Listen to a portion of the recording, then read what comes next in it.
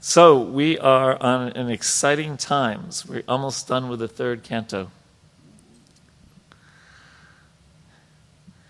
And so therefore we're summarizing and coming to the end of Kapila Muni's speaking to his mom. So we're not, it's Father's Day, not Mother's Day, but you still get the idea. Om Namo Bhagavate Vasudevaya. Om Namo Bhagavate Vasudevaya. Om Namo Bhagavate Vasudevaya. So we are reading from the beginning of chapter 32. Just getting my notes here. There we go. Okay. So Kapila Muni is responding to a question that Devahuti asked in chapter 29, verse number 4. She says, please also describe eternal time, which is a representation of your form, and by whose influence people in general engage in the performance of pious activities. So this chapter is, in the beginning of it, it's discussing this very interesting group of people who follow Shastra, who live a pious life, but are not necessarily devotional. It's answering the question, can non-devotional, Shastric, pious people be delivered from suffering? Okay. So we'll begin with verse number 1. Lord Kapila says, the person who lives in the center of household life derives material benefits by performing religious rituals, and thereby he fulfills his desire for economic development and sense gratification. Again and again he acts the same way. Now this is talking about people that don't exist very much today, right? Most people that they're focused on household life, and therefore they can sometimes be called grihamedis, which are not very exalted folks. But at the same time, they are doing religious rituals, and by doing this, right? You know that continuum, dharma, artha, kama, moksha. So we're hearing mainly about dharma, artha, kama. You do dharma, dharma has different meanings, but in this case, you do religious activities, dharma, so that you can get artha and kama. You can get money, and with money you can have sense gratification. At least that's the theory. Although the Beatles said you can't buy me love. But anyway, that's another thing.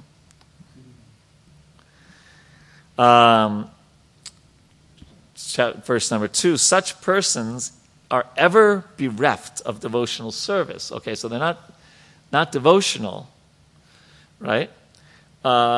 Due to being too attached to sense gratification, and therefore, although they perform various kinds of sacrifices and take great vows to satisfy the demigods and forefathers, they are not interested in Krishna consciousness devotional service. Right? So, to do anything in this world takes a huge endeavor. My God. This young lady who's the best Olympic swimmer ever, she's from right around this area. She's from Bethesda, right? Katie, yeah. Matter of fact, my niece went to school with her. But my God, did she work hard to become that kind of swimmer, right? And now the World Cup is going on. Except for the people from Iceland, do you think anyone else didn't practice like crazy? Right? Iceland, they're like volunteer firemen and this and that, and they came with a tie with one of the best teams. Anyway, that's another thing. But anything, it takes huge endeavors sometimes, right? You're a PhD candidate, right? Is that really easy? I mean, you just have to just kind of show up and say, hey, how's it going to your professor, and then do a half hour of work and then go take lunch, do another half hour. It's a lot of work to become a PhD, right? So the point being made in this verse kind of is saying, okay, so it takes a lot of work to do anything, so make sure you're doing your work in the right direction. We've given that example 20 times, right? Don't climb the ladder of success and at the end of life see that the ladder's leaning against the wrong wall, right? All right, so here they're too much attached to sense gratification. They perform various kinds of sacrifice, take great vows to satisfy the demigods and the forefathers, and but not necessarily Krishna. Right. So text 3, this is one that was on the homework assignment. Such materialistic persons, attracted by sense gratification and devoted to the forefathers and demigods, so that's a repeat of the last verse, can be elevated to the moon, meaning to the higher planets, where they drink an extract of this soma plant. They again return to this planet. So, sense gratification has so many different terms, and we it's an evil thing, sense gratification, but we can at least think of it in general terms as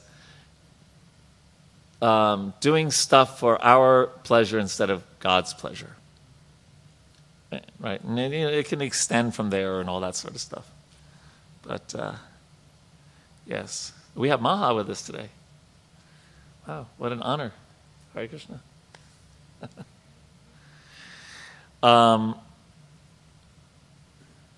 Because she did that bake sale that helped get us the cows.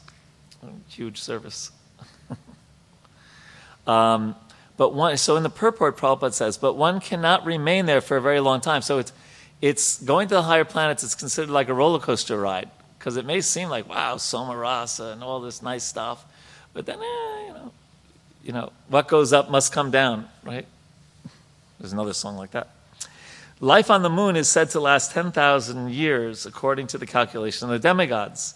The demigods' time is calculated in such a way that 1 day, 12 hours, is equal to 6 months on this planet. So, a few things here. One is that time is relative, right? What are the flies that last? They live like 12 hours. Yeah, what are they called? Mayflies. Yes, so their 100 years is those 12 hours, but they're feeling in their way that they are living a long life, right? Or I had a colleague that had a dog. I think it was 19 years old, and then they figured that's like 86 years or something like that in dog life, right? So we understand time is relative in that sense, right? So here Prabhupada's talking about the relativity. But what I really found interesting was where he says they cannot remain there for a very long time. And then he goes on to say that 10,000 years is not a very long time. So it reminded me of this paragraph in the Bhagavad Gita where purport, Srila Prabhupada says, one should be captivated by this information. He's talking about the information of the spiritual world.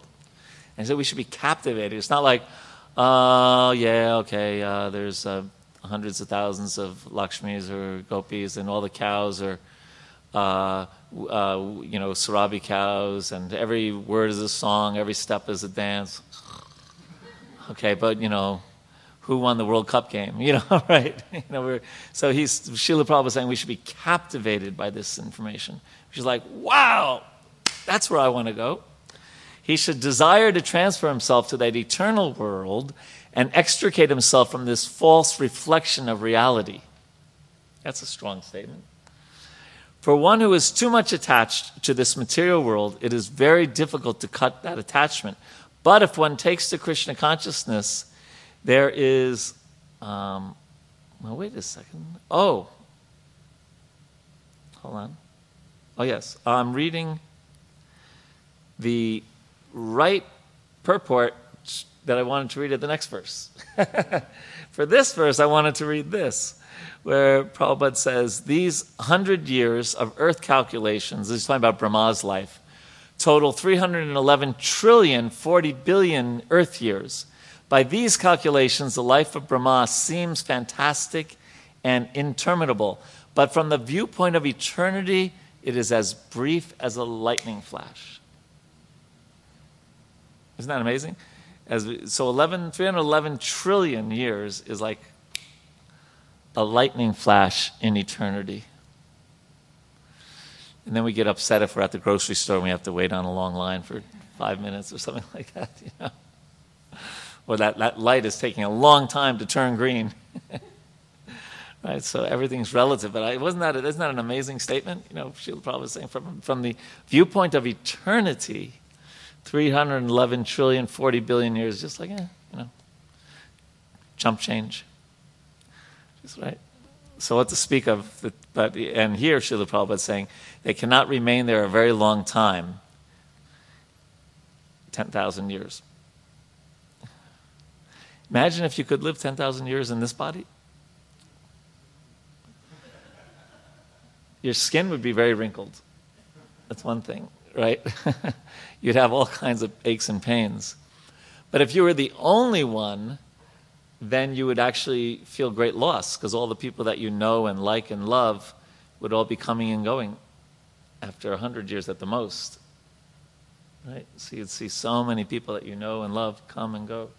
I guess you could get pretty philosophical if you were smart. But, yeah. Any thoughts on this verse? Purport, this point? Yes? Do we have a microphone? Oh, hold on. We're going to get the microphones in place. We want to hear your transcendental voice. Hare Krishna. Oh, we heard his transcendental voice.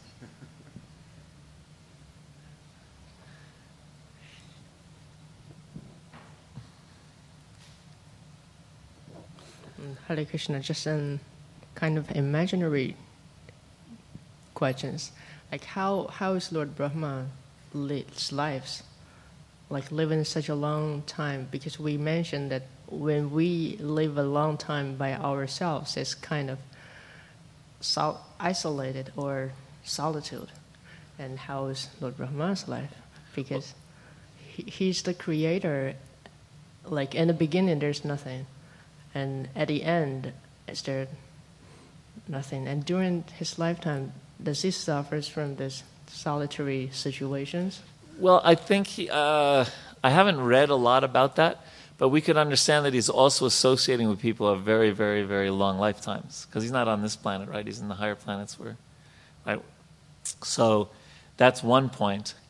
The second point is that he was, you could say, lonely or, you know, by himself. But then he performed, he found Krishna, or Krishna found him, right?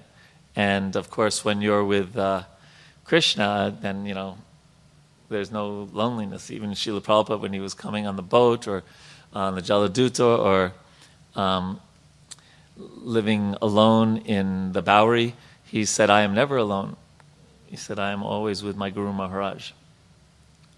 So, Lord Brahma, as we see also in the 10th canto, has different pastimes with devotees, even with Brijbasis, right? Sometimes, and he also makes a few boo-boos every now and then. So it would be understood that certainly by Krishna's arrangement, he would also have association. And this Lord Brahma is a devotee, so that our Lord Brahma, also, he comes in the incarnation as Haridas Thakur in Lord Chaitanya's pastimes. And then he's associated with Lord Chaitanya and all those devotees. So, is that all right? Pass the mic. And from Lord Brahma's perspective, he's just living 100 years. Yeah, that's right. He's living 100 years. Only 100 years. And during that 100 years of his time, so many yugas come and go and so many demigods come and go. But still for him, it just feels like just 100 years of his time. Yep. And time passes quickly. As you get older, time seems to go faster, doesn't it? When I was a child, I remember, summer vacations seemed to last forever. Right? And now I'm thinking, gosh, it's just going to be a few days until Labor Day, and it's going to be cool again, or whatever. So time is so relative, isn't it? Right? If you found that, we've talked about this before, if you found this class really boring, this next hour and 5 minutes is going to seem like eternity, right? And if you find it really interesting, then it's like, oh, wow, it's already time for a japa program. And so time is relative in so many different ways. So many different ways. Time is a fascinating thing. Yeah. Okay, should we go on to verse 4? All the planets of the materialistic persons, including all the heavenly planets, such as the moon, are vanquished when the Supreme Personality of Godhead, Hari, goes to his bed of serpents, which is known as Ananta Shesha. And Prabhupada writes at the end of this purport, the statement in Bhagavad Gita that persons who worship the demigods have lost their intelligence is confirmed in this verse. These less intelligent persons do not know that even if they are promoted to the heavenly planets, at the time of dissolution, they themselves, the demigods and all the planets, will be annihilated. They have no information that eternal blissful life can be attained. And that's when I wanted to read this point about one should be captivated by this information. He should desire to transfer himself to the eternal world and extricate. What does extricate mean? Get out of? Yeah, but it's in a really, it's almost animana poetica. You know what that is? When a word sounds like what it means? Extricate. Yeah, right. Get out of, yeah. And to extricate himself from the false reflection of reality. For one is too much attached to this material world, it is very difficult to cut that attachment, but if he takes to Krishna consciousness, there is a chance of gradually becoming detached. One has to associate with devotees, those who are in Krishna consciousness. One should search out a society dedicated to Krishna consciousness and learn how to discharge devotional service. In this way, he can cut off his attachment to the material world. One cannot become detached from the attraction in the material world simply by dressing himself in saffron cloth. He must become attached to the devotional service of the Lord. So that's the secret of how to deal with this world, is in a detached way, not riding. I don't know, is anyone else's mind like that? You know, when something disturbing like an email comes, and you're like, oh, and then you're, right? And then something good happens, and, and we ride the waves of the material world. But someone who's detached, it doesn't mean cold-hearted.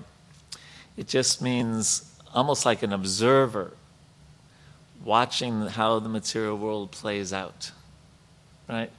And you attain that consciousness, the last point here, is when we're close to Krishna. When we love Krishna, then janayat yasu vairagyam jnanam chayarahaitukam. That causeless knowledge and detachment come about. And this causeless knowledge is really important because I was just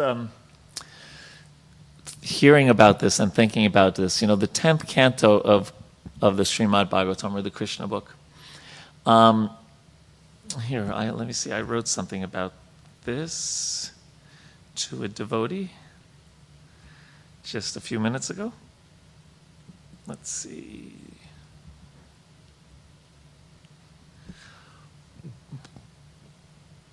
Oops, wrong one. Sorry, 1 second more.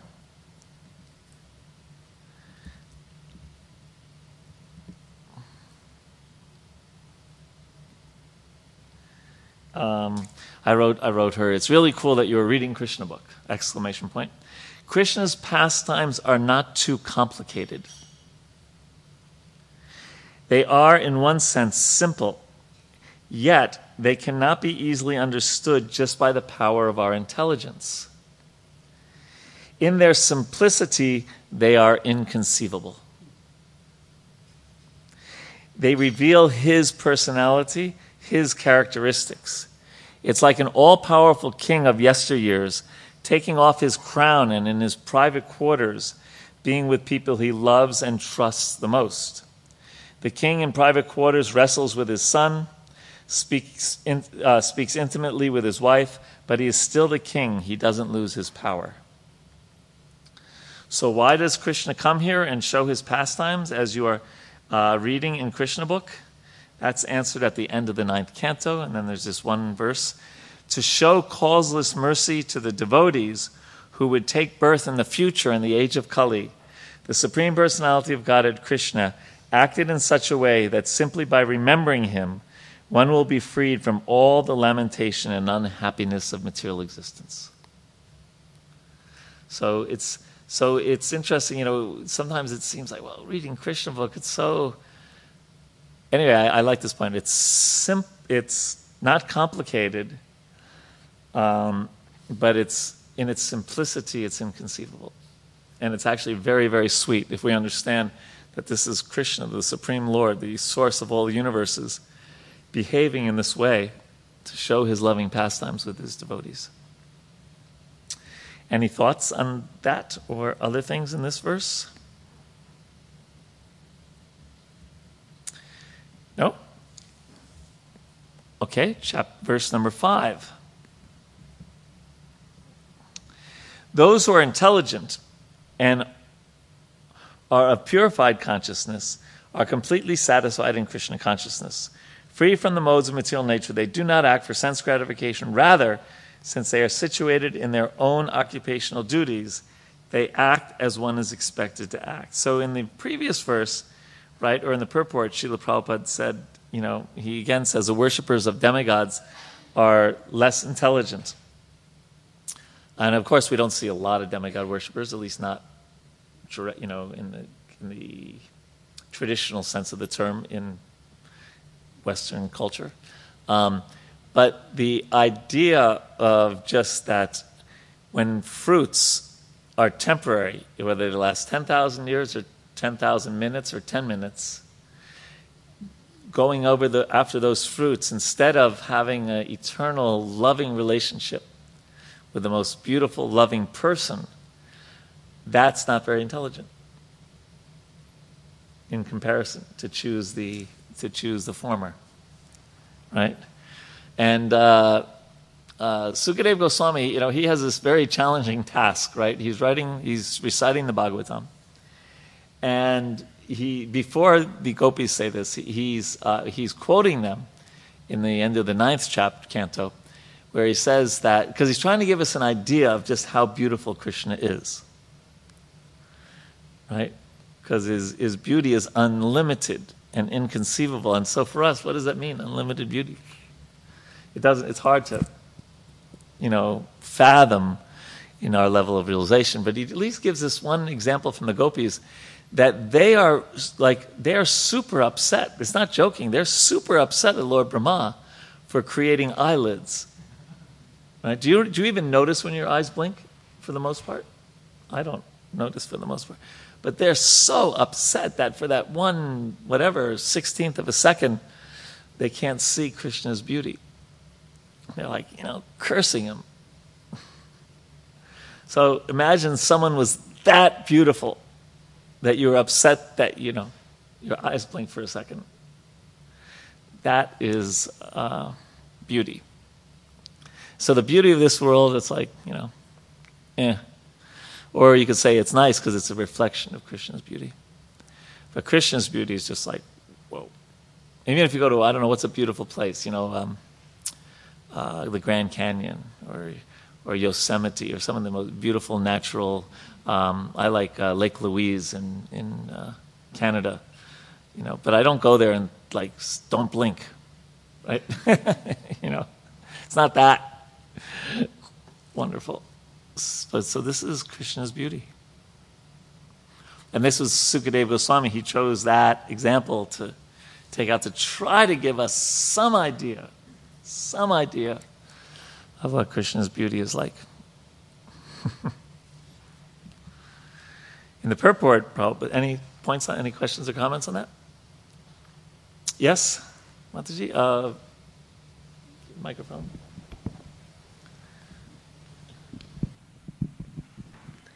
Hare Krishna Prabhu. When you spoke about the beauty, I was just thinking, they say beauty is in the eyes of the beholder, right?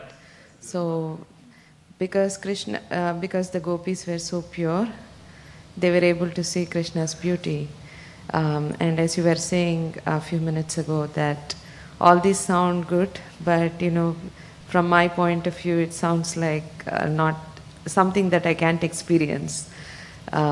So I was just thinking, even seeing Krishna here, maybe he's more beautiful than what I can see, even the deity form. So what should we do, like from my level, to see the more beauty of Well, him? that's a really fantastic point about an example of the deities. Because we may have some appreciation for their beauty now, but as we become purified and develop a more intimate relationship with them, they reveal more of their beauty. So a non-devotee might just look and say, oh, nice, whatever. I don't even want to repeat what they might say. But they might appreciate the garlands or, or whatever. But for us, especially when we render them service, then we develop a relationship with deities. Just like you have deities at home. Yeah, so you develop a relationship with them because you're serving them regularly. Also, it's often said, my experience is, again, I think sorry about using mundane examples, but Rod Stewart and Sheryl Crow both sang this song, "The First Cut is the Deepest." So are the first deities that we served, they usually have a special place in our heart. So I travel around the world, and of course I've been able to do some service with Radha Madan Mohan, but still somehow Radha Kunja Bihari in Detroit are, kind of like, because they were the first deities that I served. So yes, that's a beautiful example that you're giving now, that they're actually beauties in the eyes of the beholder. So you can imagine what Srila Prabhupada sees when he sees the deities. Right? It's not the same as us. He actually sees them dancing, on the altar. Because they're dancing.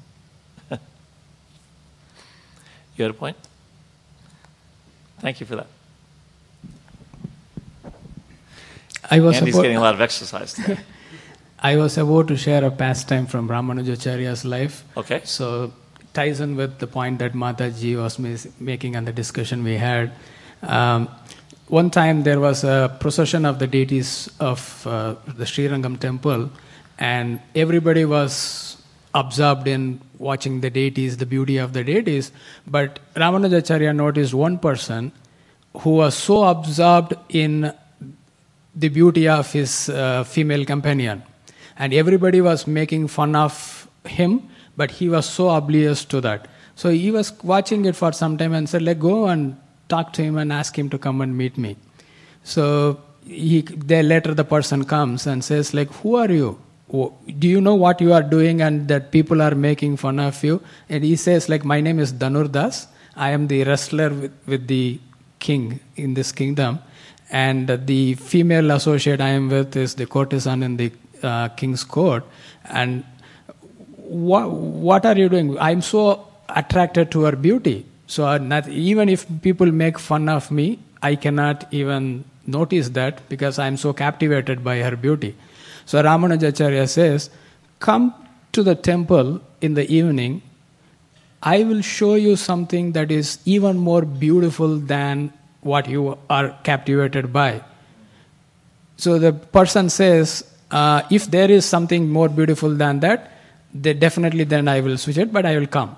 So in the evening when he comes, Ramanujacharya takes him in front of Ranganath Swami in Srirangam, and when the Arati was happening, and he is so captivated by the beauty of the Supreme Lord, he immediately falls at the feet of Ramanujacharya and says, please accept me as your disciple. I just want to serve the Supreme Lord under your guidance. So just a pure devotee's mercy allowed him to see the beauty of the Supreme Lord, even though he was not qualified. Yes. Very nice. So in the purport, Prabhupada writes, the first class example of this type of man is Arjuna. Arjuna was a Kshatriya, and his occupational duty was to fight. Generally, kings fight to extend their kingdoms, which they rule for sense gratification. But as far as Arjuna is concerned, he declined to fight for his own sense gratification. He said that although he could get a kingdom by fighting with his relatives, he did not want to fight with them. But when he was ordered by Krishna and convinced by the teachings of Bhagavad Gita that his duty was to satisfy Krishna, then he fought. Thus he fought not for his sense gratification, but for the satisfaction of the Supreme Personality of Godhead. And then a little further, in unpurified consciousness, one thinks of himself as a Lord of the universe. Or at least, I don't know if we all walk around thinking, but meaning that the universe is meant for our pleasure, at least that much. Right? But in purified consciousness, one thinks himself the eternal servant of the Supreme Personality of Godhead. Putting oneself in that position of eternal servitorship to the Supreme Lord and working for him perpetually, one actually becomes completely satisfied. As long as one works for his personal sense gratification, he will always be full of anxiety. That is the difference between ordinary consciousness and Krishna consciousness. So that's that in a nutshell, that last part that we read is so important, isn't it? That we sometimes kick and scream about, or we'll let me put it this way. We can be very easily attracted to the things going on in this world, right? But it does put us in anxiety. But when we actually serve Krishna, I think we all have that experience, whether it's picking up our japa beads or reading the Srimad Bhagavatam or doing the Sunday serve or doing some kind of service for Krishna or something related to Krishna. Whew, what a relief, right? Because we're actually re-establishing, or at least for that period of time, who we are. Shivera Swarupahaya Krishna Nityadas, we're Krishna's servant. So that at least for that period of time, anxiety is gone, and happiness, but not like the happiness of having a nice, something good happen in our life. But one feels satisfaction, tushti it's called in Sanskrit, in the heart when one does service to Krishna. And one can feel the difference, and I think we can all experience that difference when we're actually kind of connected with the Krishna energy, when we feel that we're doing some seva, or we're hearing about Krishna, or we're chanting his names, or we're looking at his deity, or we're visiting his holy place, or we're associating with devotees. It's called Surup Siddhi Bhakti. It's called the direct, plugging into the powerhouse of direct connection with Krishna. So, any thoughts on that? Okay. Then the next verse is number 6. Well, let's see. So just to give an overview, so Kapila has described 3 kinds of householders: those who work selfishly against the principles of Shastra, that we heard about in the last 2 chapters, if you remember, it was a long time ago. And those who work selfishly according to the principles of Shastra, that's what we've been hearing about the first 4 verses. And those who perform detached work according to the principles of Shastra, that's what we're going to hear from, we just heard in 5, 6, and 7. Okay, so we are up to 6.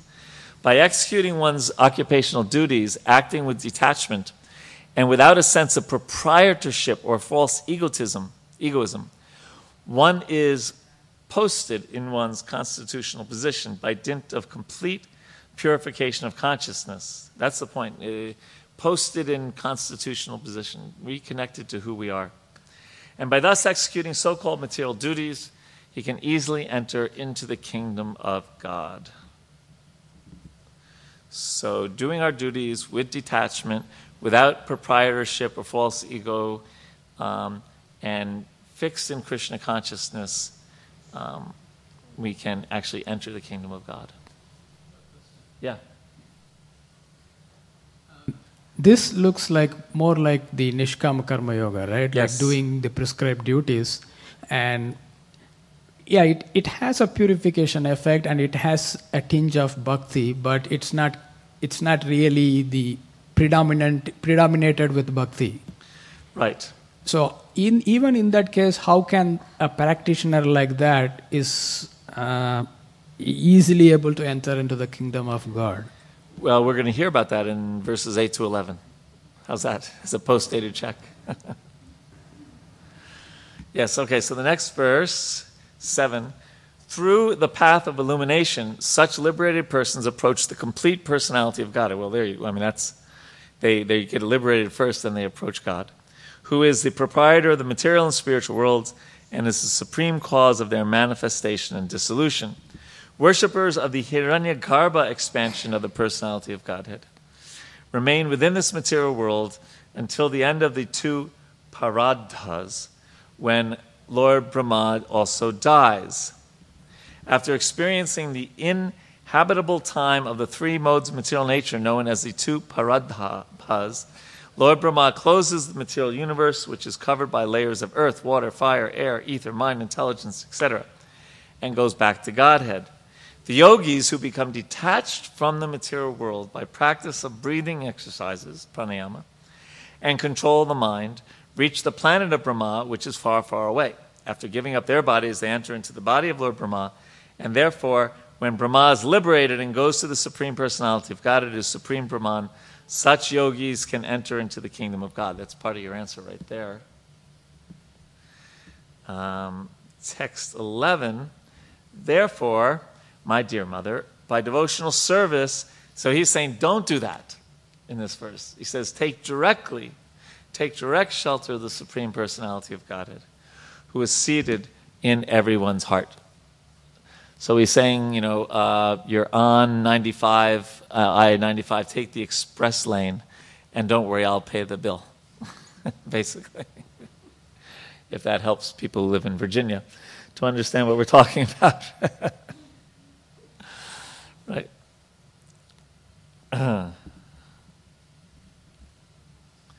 My dear mother, someone may worship the Supreme Personality of Godhead with a special self-interest, but even demigods such as Lord Brahma, great sages such as Asana Kumara, and great munis like Marichi have to come back to the material world again at the time of creation.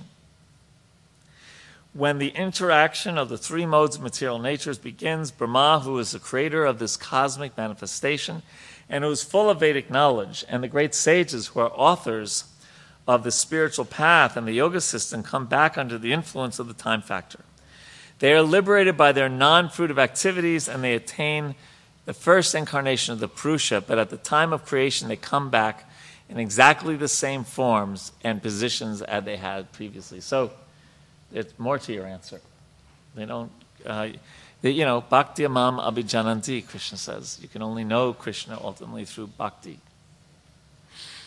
So, but a nishkam karma yogi who comes in touch with a devotee is like taking a match to dry grass. Right? They take off quickly. So, I just... Okay,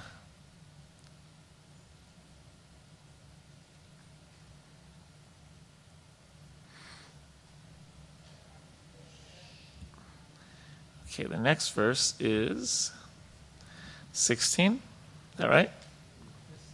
Persons who are too addicted to this material world execute their prescribed duties very nicely and with great faith. They daily perform all such prescribed duties with attachment to the fruit of work. So these are people following the Vedas and doing their fruit of work. Such persons, impelled by the mode of passion, are full of anxieties and always aspire for sense gratification due to uncontrolled senses. They worship the forefathers and are busy day and night improving the economic development of their family, social, or national life. Such persons are called Trivarjika because they are interested in 3 elevating processes. What are the 3 elevating processes? Dharma, Artha, Kama. Yeah. They are averse to the Supreme Personality of Godhead, who can give relief to the conditioned soul. They are not interested in the Supreme Personality's pastimes, which are worth hearing because of his transcendental prowess.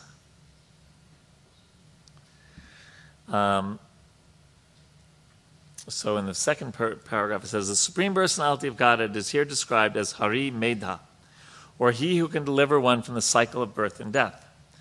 Materialistic persons are never interested in hearing about the marvelous pastimes of the Lord. They think they are fictions and stories, and that the Supreme Godhead is also a man of material nature. So isn't that right? Most people, they hear Christians, because, first of all, the whole idea of God being a person and having, likes and dislikes and playing with, being with Radharani and the Cowherd Boys, that's enough. But it's, more than that, it's just like not interested. We just become so captivated by what's going on in the world,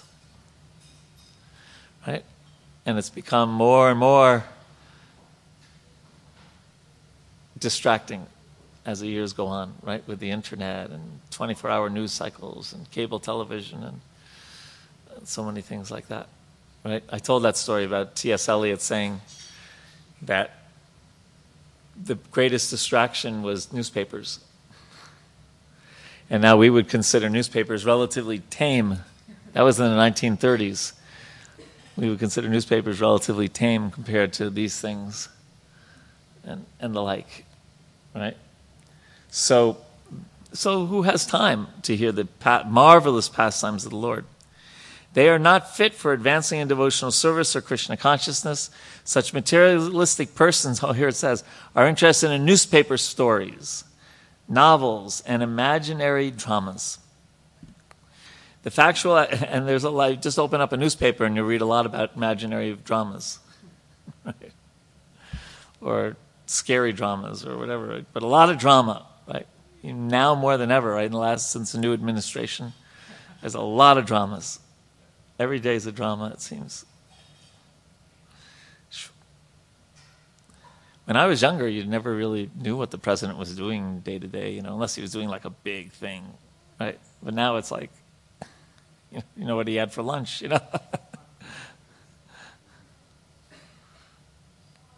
The factual activities, and listen to this factual, for Prabhupada, it's not like, maybe this is a question of faith. The factual activities of the Lord, such as Lord Krishna's acting in the battle of Kurukshetra, or his activities of the activities of the Pandavas, or the Lord's activities in Vrindavan or Dwarka, are related in the Bhagavad Gita and Srimad Bhagavatam, which are full of the activities of the Lord. But materialistic persons who engage in elevating their position in the material world are not interested in such activities. They may be interested in the activities of a great politician or a great rich man of this world, but they are not interested in the transcendental activities of the Supreme Lord. We can talk about this, but I'll just read the next verse and paragraph because they're connected. The next translation says, such persons are condemned by the supreme order of the Lord because they are adverse to the nectar of the activities of the Supreme Personality of Godhead. They are compared to stool-eating hogs. They give up hearing the transcendental activities of the Lord and indulge in hearing of the abominable activities of materialistic persons. And isn't that what so much of the news is full of today? Purport. Everyone is addicted to hearing of the activities of another person. Whether a politician or a rich man or an imaginary character whose activities are created in a novel. Right? Isn't it amazing? I mean, for me, I don't have much interest in it, but when you go to a grocery store and there's so many of those, People Magazine and the National Enquirer and, and they're all usually, so-and-so's getting a divorce or so-and-so, people are really interested in the hearing the activities of another person. All right? There are many, so Prabhupada didn't mince words here. There are so many nonsensical literatures, stories and books of speculative philosophy. Materialistic persons are very interested in reading such literature, but when they are presented with genuine books of knowledge, like Srimad Bhagavatam, Bhagavad Gita, Vishnu Purana, and other scriptures of the world, such as the Bible and Quran, they are not interested. And notice how Srila Prabhupada was very broad-minded here. He's including the Bible and the Quran. These persons are condemned, not the Bible or Quran people, the people who don't read those things, are condemned by the supreme order as much as a hog is condemned. The hog is interested in eating stool. If the hog is offered some nice preparation, such as condensed milk or ghee, he won't like it. Right? He would prefer obnoxious, bad-smelling stool, which he finds very relishable.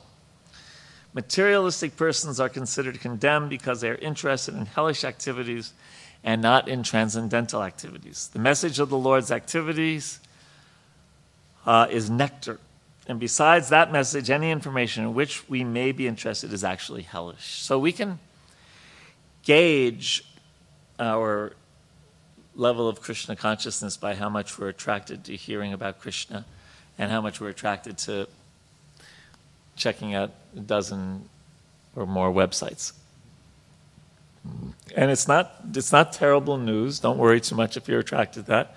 But just try it. Just try to really hear with your heart, not just with your mind, but with your heart, and absorb it and appreciate it and hear with faith. And amazing how Krishna reciprocates with us. Then compare that experience to Netflix, and you'll have your answer. But it takes some effort on our part. It takes, the example is given of jaundice, right? Everyone remember that example? Jaundice? Do you remember that, Andy? Yeah. And what does a sugar cane taste like when you're first? Bitter. Yeah, at first it's bitter, but you keep taking it and it becomes sweet. So that's what we need. We need a little of that faith that the hearing about Krishna will become sweet as we do it more and more.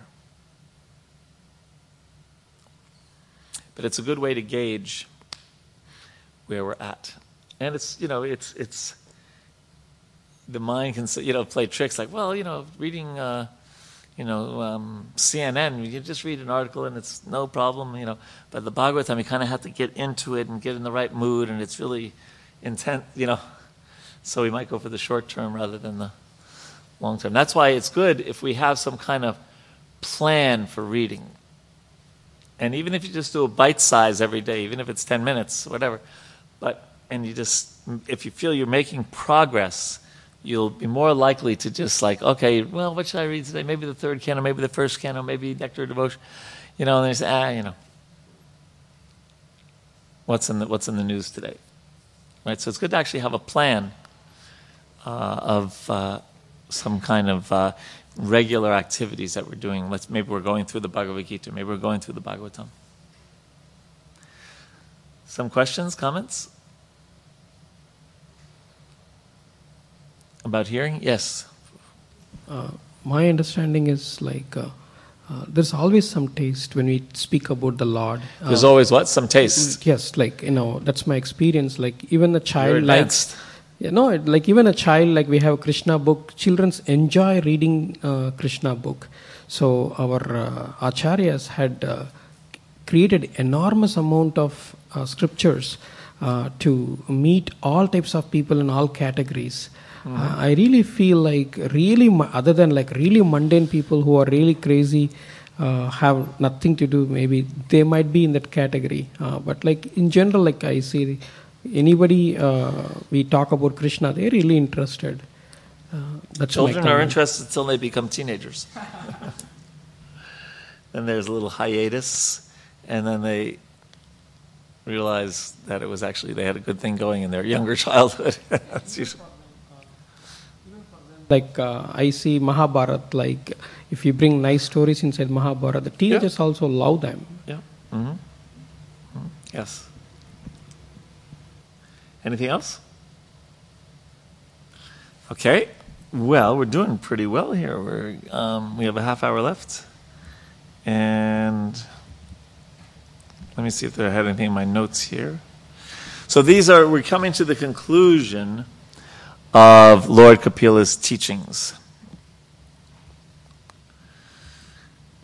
Text 20. Such material, after 22, that the conclusion begins. Not now. Such materialistic persons are allowed to go to the planet called Pitriloka by the southern course of the sun, but they again come back to this planet and take birth in their own families, beginning again the same fruitive activities from birth to the end of life. When the results of their pious activities are exhausted, they fall down by higher arrangement and again come back to this planet. Just as any person raised to a high position sometimes all of a sudden falls. My dear mother, I therefore advise you, so this is a summary, that you take shelter of the Supreme Personality of Godhead, for his lotus feet are worth worshiping. Accept this with all devotion and love, for thus you can be situated in transcendental loving service. And Prabhupada writes at the very end, Putana came to kill Krishna by poisoning him, but because Krishna was pleased to suck her breast, she was given the same position as his mother.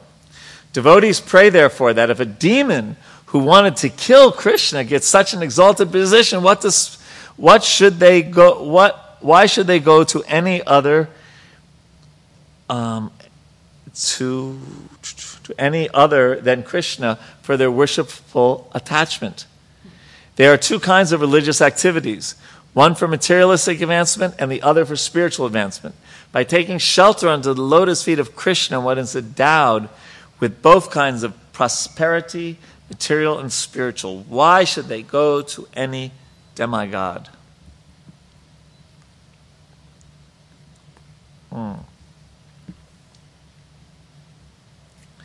So yes, if Krishna can help Putana like that, what to speak of us, we think. Hey, I'm a devotee, I'm not like Putana, I'm not trying to kill Krishna. Right? So this is the main point when we hear about demigod worship. And the main point is why take shelter of anyone else except Krishna?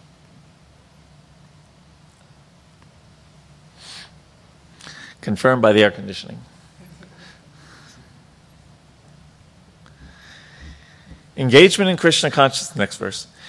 Engagement in Krishna consciousness and application of devotional service unto Krishna make it possible to advance in knowledge and detachment as well as in self-realization. Prabhupada writes, it is said by less intelligent men that bhakti yoga or devotional service is meant for persons who are not advanced in transcendental knowledge and renunciation. But the fact is that if one engages in the devotional service of the Lord in full Krishna consciousness, he does not have to attempt separately to practice detachment or to await for the awakening of transcendental knowledge. It is said that one who engages unflinchingly in the devotional service of the Lord actually has all the good qualities of the demigods developed in him automatically. One cannot discover how such good qualities develop in the body of a devotee, but actually it happens. There is one instance where a hunter was taking pleasure in killing animals, but after he became a devotee, he was not prepared to kill even an ant. Such is the quality of a devotee. Those who are very eager to advance in transcendental knowledge can engage themselves in pure devotional service without wasting time in mental speculation. Right? So we quoted that verse already earlier, right? That janayat yasu vairagyam jnanam chayada haitukim. That when we please Krishna, we feel detached from the pleasures of this world, and we have transcendental knowledge. We understand we're not our body. We understand, all those things that we read about. It's like your example of, beauty is the eye of the beholder. So as we make advancement, we see the deities differently. So similarly, as we make advancement, our detachment and our knowledge, especially let's focus on knowledge, that it goes from being just gyan to vigyan. We start realizing it, we start feeling it. It's not just here, it's not just in the head, it's actually the consciousness is purified by connecting with Krishna, by doing bhakti. Thoughts? Yes? Really, very inspiring to see these statements like this, where it says, just by execution of devotional service, the performer is blessed with knowledge and detachment, right, and all the transcendental qualities. It's just, and the wonderful opportunity has been given by Srila Prabhupada by establishing this ISKCON temples and practices. Just we need to just follow his guidelines and just be engaged in devotional service throughout our life. That's a big blessing. Yeah, this description gives us a hint at the mindset that we should have, right? Because we talk about in the month of Damodar that every time Krishna tried to tie the ropes, it was 2 finger lengths too short, right? And one of them is our endeavor. The one finger represents our endeavor to try to please Krishna, and the other finger is God's mercy. And of the two, the mercy is more prominent and more powerful. So it implies, this discussion we're having here about bhakti,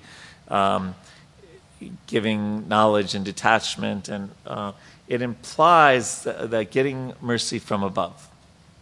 And that implies a certain mindset. That implies, like Srila Bhakti Tirtha Maharaj wrote that trilogy called The Beggar, right? It implies a certain attitude towards God, and an attitude towards Krishna. That requires some faith, right? Because you don't want to blindly, say, God is good, God is great, thank you for the food we eat, all men. We don't want to blindly, but by hearing the philosophy, by being convinced, by associating with devotees that are convinced, we can, without that voice in the back of our head saying, why are you doing this? This is crazy. Why don't you just go out and have a good time?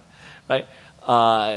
Develop this attitude of gratitude and sincerity and really begging for mercy. I mean, that's an advanced stage of Krishna consciousness. But if we actually understand how great Krishna is, how great he is, how small we are, how we're in need of his kindness to actually advance, then it's a whole mindset that comes along with it. But that's not that kind of jewel-like mindset you can't purchase that cheaply, right?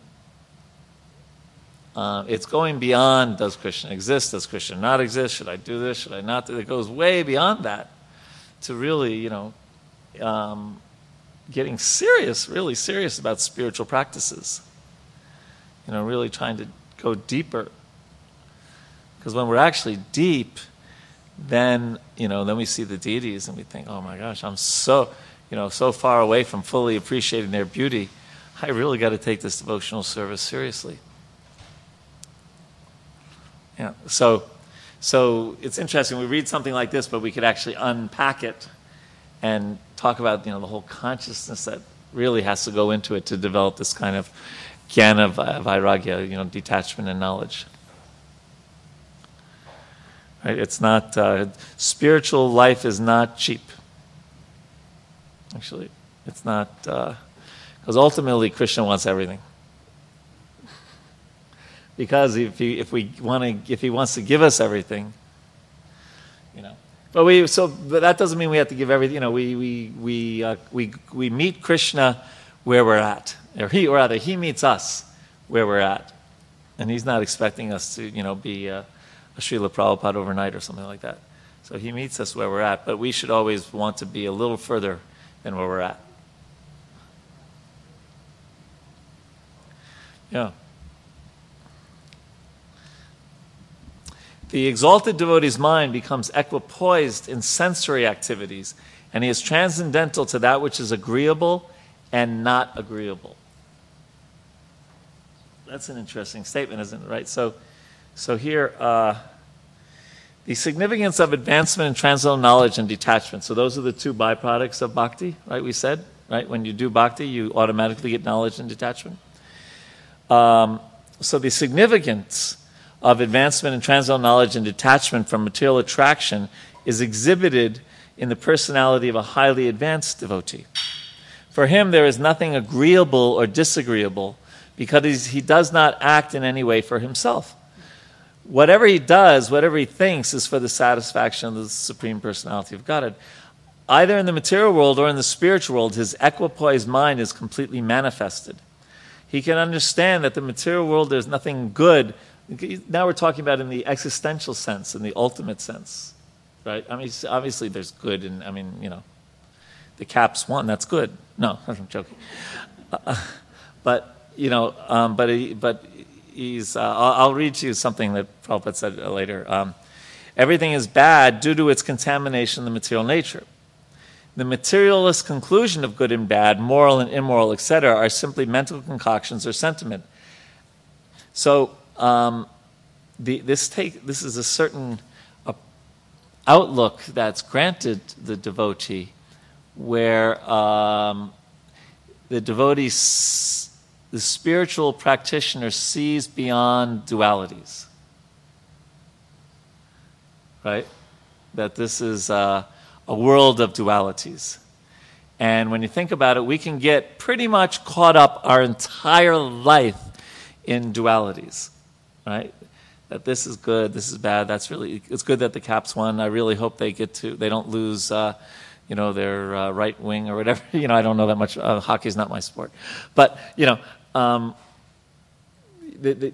really go through a lot of our day trying to do things that we think are good and avoid things that are bad. And the mind thinks like a binary computer, like 0 and 1s, right? The computer's all a bunch of 0 and 1s. Accepting things that we think are good and how we want to define good, and rejecting things that we don't think are very good and trying to however we define that.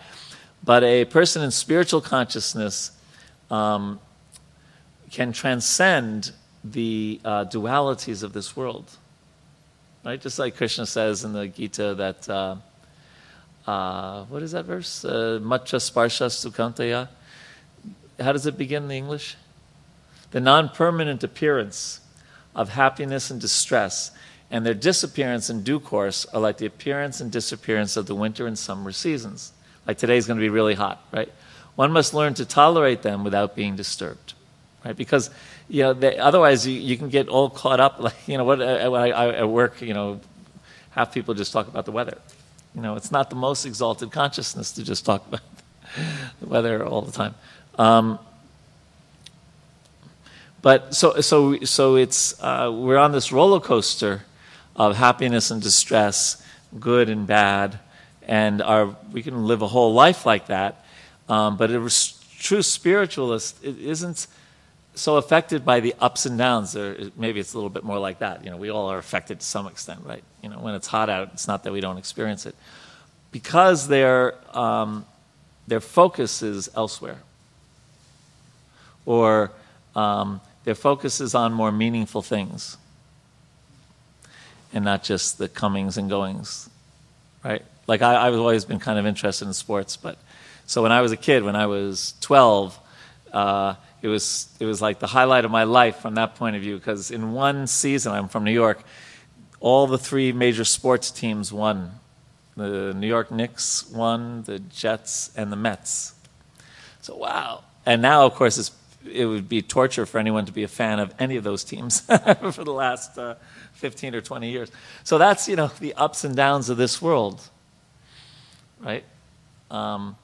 Whereas what Kapila Dev is talking to his mother about here in this verse is having the kind of mindset that transcends the agreeable and the disagreeable by being focused on another level, on the spiritual consciousness that's beyond the modes of material nature.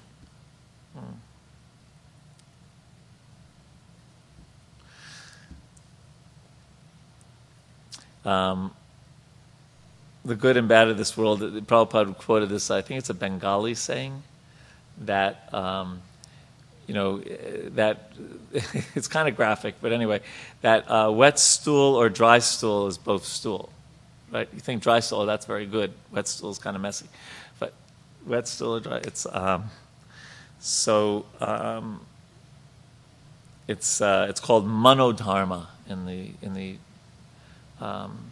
Bhagavatam, that we're just constantly on the mental platform instead of on a spiritual quest. So I'll read this one letter that Prabhupada wrote to my dear Dr. Wolf. I beg to inform you, okay, I got your letter. Why should our temples support or denounce Hitler? So I guess some devotee had something about Hitler. If somebody says something in this connection, it must simply be some sentiment. We have nothing to do with politics. It is, after all, sentiment. You say something and I say something. In this material world, to say this is good and this is bad has no value. To us, everything material is bad as it is lacking Krishna consciousness. Just like wet stool and dry stool. Stool is stool, but somebody is saying that wet stool is better than dry stool. What is this good and bad? The top side of some stool is dry, the bottom side is wet. But anyway, you take it. The material world is stool, and it must be given up. Therefore, we are trying to get out of the material world and go back home, back to Godhead. But of course, everyone has got some sentiment. If you want that my sentiment be decried, what is the wrong if I say that your sentiment should be decried?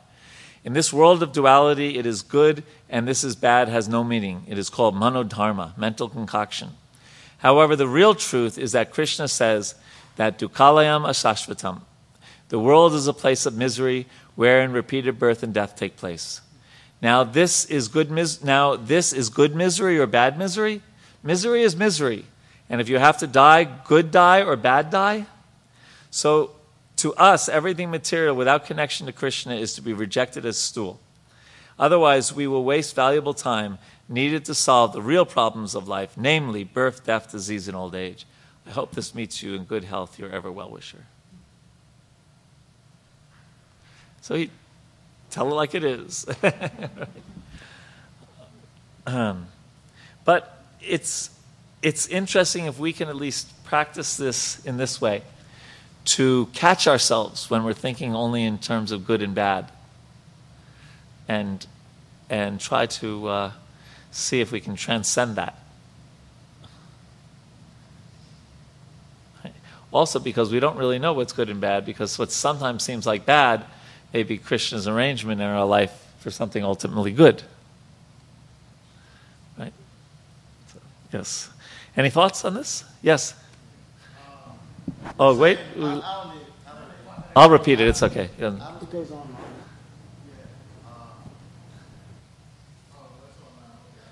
Okay. There's thousands of people that want to hear your question. 2 million last time we checked. No. You were talking,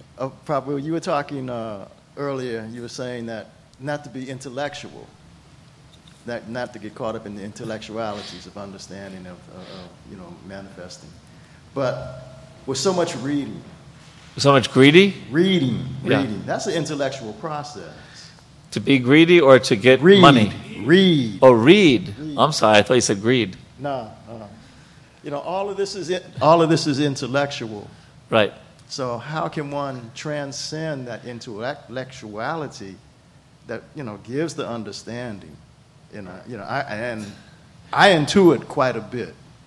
So that's a great question. That's a great question. Well, a lot of it depends on how we define a term, and it's really important in any discussion to have clear what we mean by defining terms.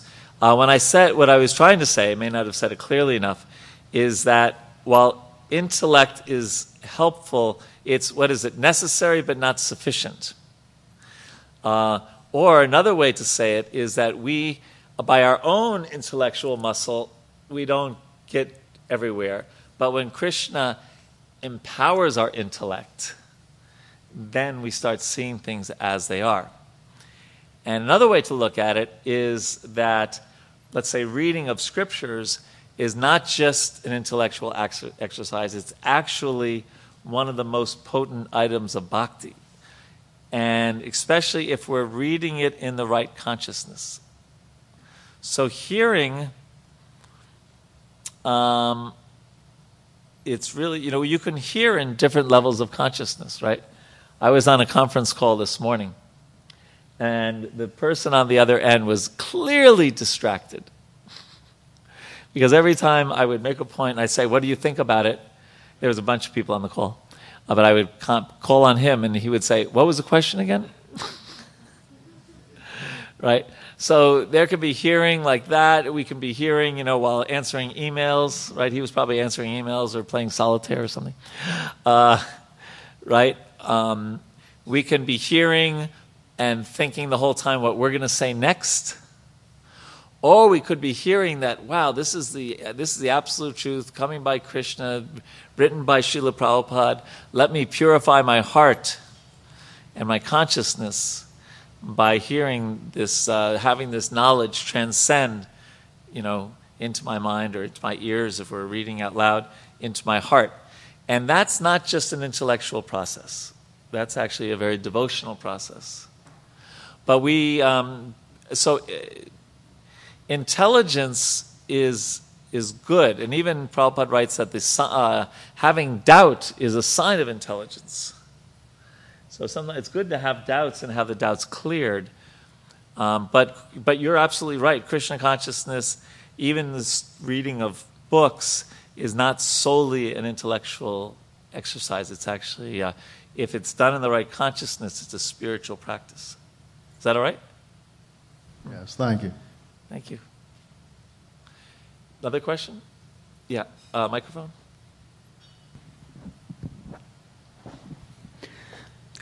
As we were discussing about the duality, the thought that came to me was like, the duality is there only because I am seeing everything independently of God.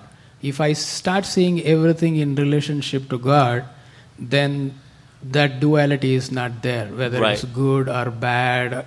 Because it's like, okay, I see everything that's happening to me or everything that's happening in the world is in connection with the Supreme Lord, and everything, the creation itself is from Him. So then I start making progress in coming out of that duality mindset. Right, because you're not thinking in a dual way, good and bad. You're thinking, oh, this will help me remember Krishna more. Yes. So I have a relation, echoes Prabhu's thought, and as well as, so in that case that like if everything is related to Krishna, then like when we see why we are seeing good and bad, like okay, I'm talking about in general different philosophies, different religion, in different things. Even in Mahabharata, like Duryodhana is a bad person, Kamsa is a bad person. So everything is relationship to the God. And then why we have to differentiate that. I understand Prabhu was saying it's like internally that like when we see and what we experience, there is no duality when we see the relationship with the God, to see our own emotions and our sense reactions. But externally, how we are differentiating that. I would like to understand that, Prabhu. Well, we still differentiate, like it says when describing the 6 symptoms of surrender. And the first 2 are anukulyasya sankalpa and pratikulyasya varjanam, to accept favorable and reject unfavorable things in terms of bhakti, in terms of Krishna, in terms of our devotion. So in one sense, our accepting and rejecting, or our likes and dislikes, are just purified by not thinking about what will my sense gratify, my pleasure, but Krishna's pleasure. So in one sense, the accepting and rejecting still goes on, but the criteria totally changes. And the criteria is then very selfless. It's for Krishna's pleasure. So we're not just, and that automatically makes us less affected by the so-called good and bad of this world. It's kind of what Raghunandan Prabhu is saying. Jai Sisi Gaurnitai, Sisi Krishna, Radha Madan Mohan, and Sitaram Lakshman Hanuman. I'm so used to still being in Vrindavan, Krishna Balaram. So the agreeable and disagreeable changes from personal. Yeah. So let's just read this last verse for today. Because of his transcendental intelligence, the pure devotee is equipoised in his vision and sees himself to be uncontaminated by matter. He does not see anything as superior or inferior, and he feels himself elevated to the transcendental platform of being equal in qualities with the Supreme Person. Prabhupada writes, perception of the disagreement, of the disagreeable, arises from attachment. A devotee has no personal attachment to anything. Therefore, for him, there is no question of agreeable or disagreeable. In other words, for themselves. But still we say Kamsa was bad and Yudhishthira was good because of, that's what Krishna, for Krishna's pleasure. For the service of the Lord, he can accept anything, even though it may be disagreeable to his personal interest. So sometimes we may be asked to do some service even at the temple or something that's not quite up to our liking. But still, it's a great opportunity to transcend what we like and don't like. And so Hridayananda Maharaj tells the story about it. He's a very intellectual person, and he was a scholar at University of California, Berkeley. And he came to the temple, and they said, "You're a big scholar, right? Let me introduce you to Krishna's pots." And he started washing pots. Right? So, and I could say for myself, probably pot washing was the happiest I've ever been in as a devotee, washing pots and trying to get them sparkling clean. Right? So ultimately we just want to do service. And what it is, in Vrindavan, the marble is white and black marble. And Krishna Balaram are white and black marble. And Prabhupada said that don't just want to be a pujari and dress the deities. He said whether you're dressing the deities, a very prestigious position, or you're mopping the floor in the temple, equal in the eyes of Krishna. Equal in the eyes of Krishna. In fact, he is completely free from personal interest, and thus anything agreeable to the Lord is agreeable to him. For example, for Arjuna, at first, fighting was not agreeable. But when he understood that the fighting was agreeable to the Lord, he accepted the fighting as agreeable. That is the position of a pure devotee. For his personal interest, there is nothing which is agreeable or disagreeable. Everything is done for the Lord, and therefore he is free from attachment and detachment. That is the transcendental stage of neutrality. A pure devotee enjoys life in the pleasure of the Supreme Lord. And Prabhupada had so much personal conviction because he did this himself. Who, at the age of 70, wants to leave at least a spiritually comfortable position, being in Vrindavan, and go on a steamship to America with the name of one person in Butler, Pennsylvania, wherever the heck that is, right? And 40 rupees in his pocket, which you couldn't even change into dollars in those days, and it would have only been as Prabhupada said, pocket change for an hour in New York City, right? So there was no selfish pleasure whatsoever in doing that. A steamship? I mean, maybe if it was a Queen Elizabeth II or something, that might work, but a steamship, it's just like right? And he didn't have, and he had to go through so much trouble to get his visa, his passport and his visa, and then he ends up on the Bowery, which nowadays it's kind of gentrifying, but in those days, I was just there last week or 2 weeks ago. It was a really tough place. First, he ends up in Butler, Pennsylvania. No idea.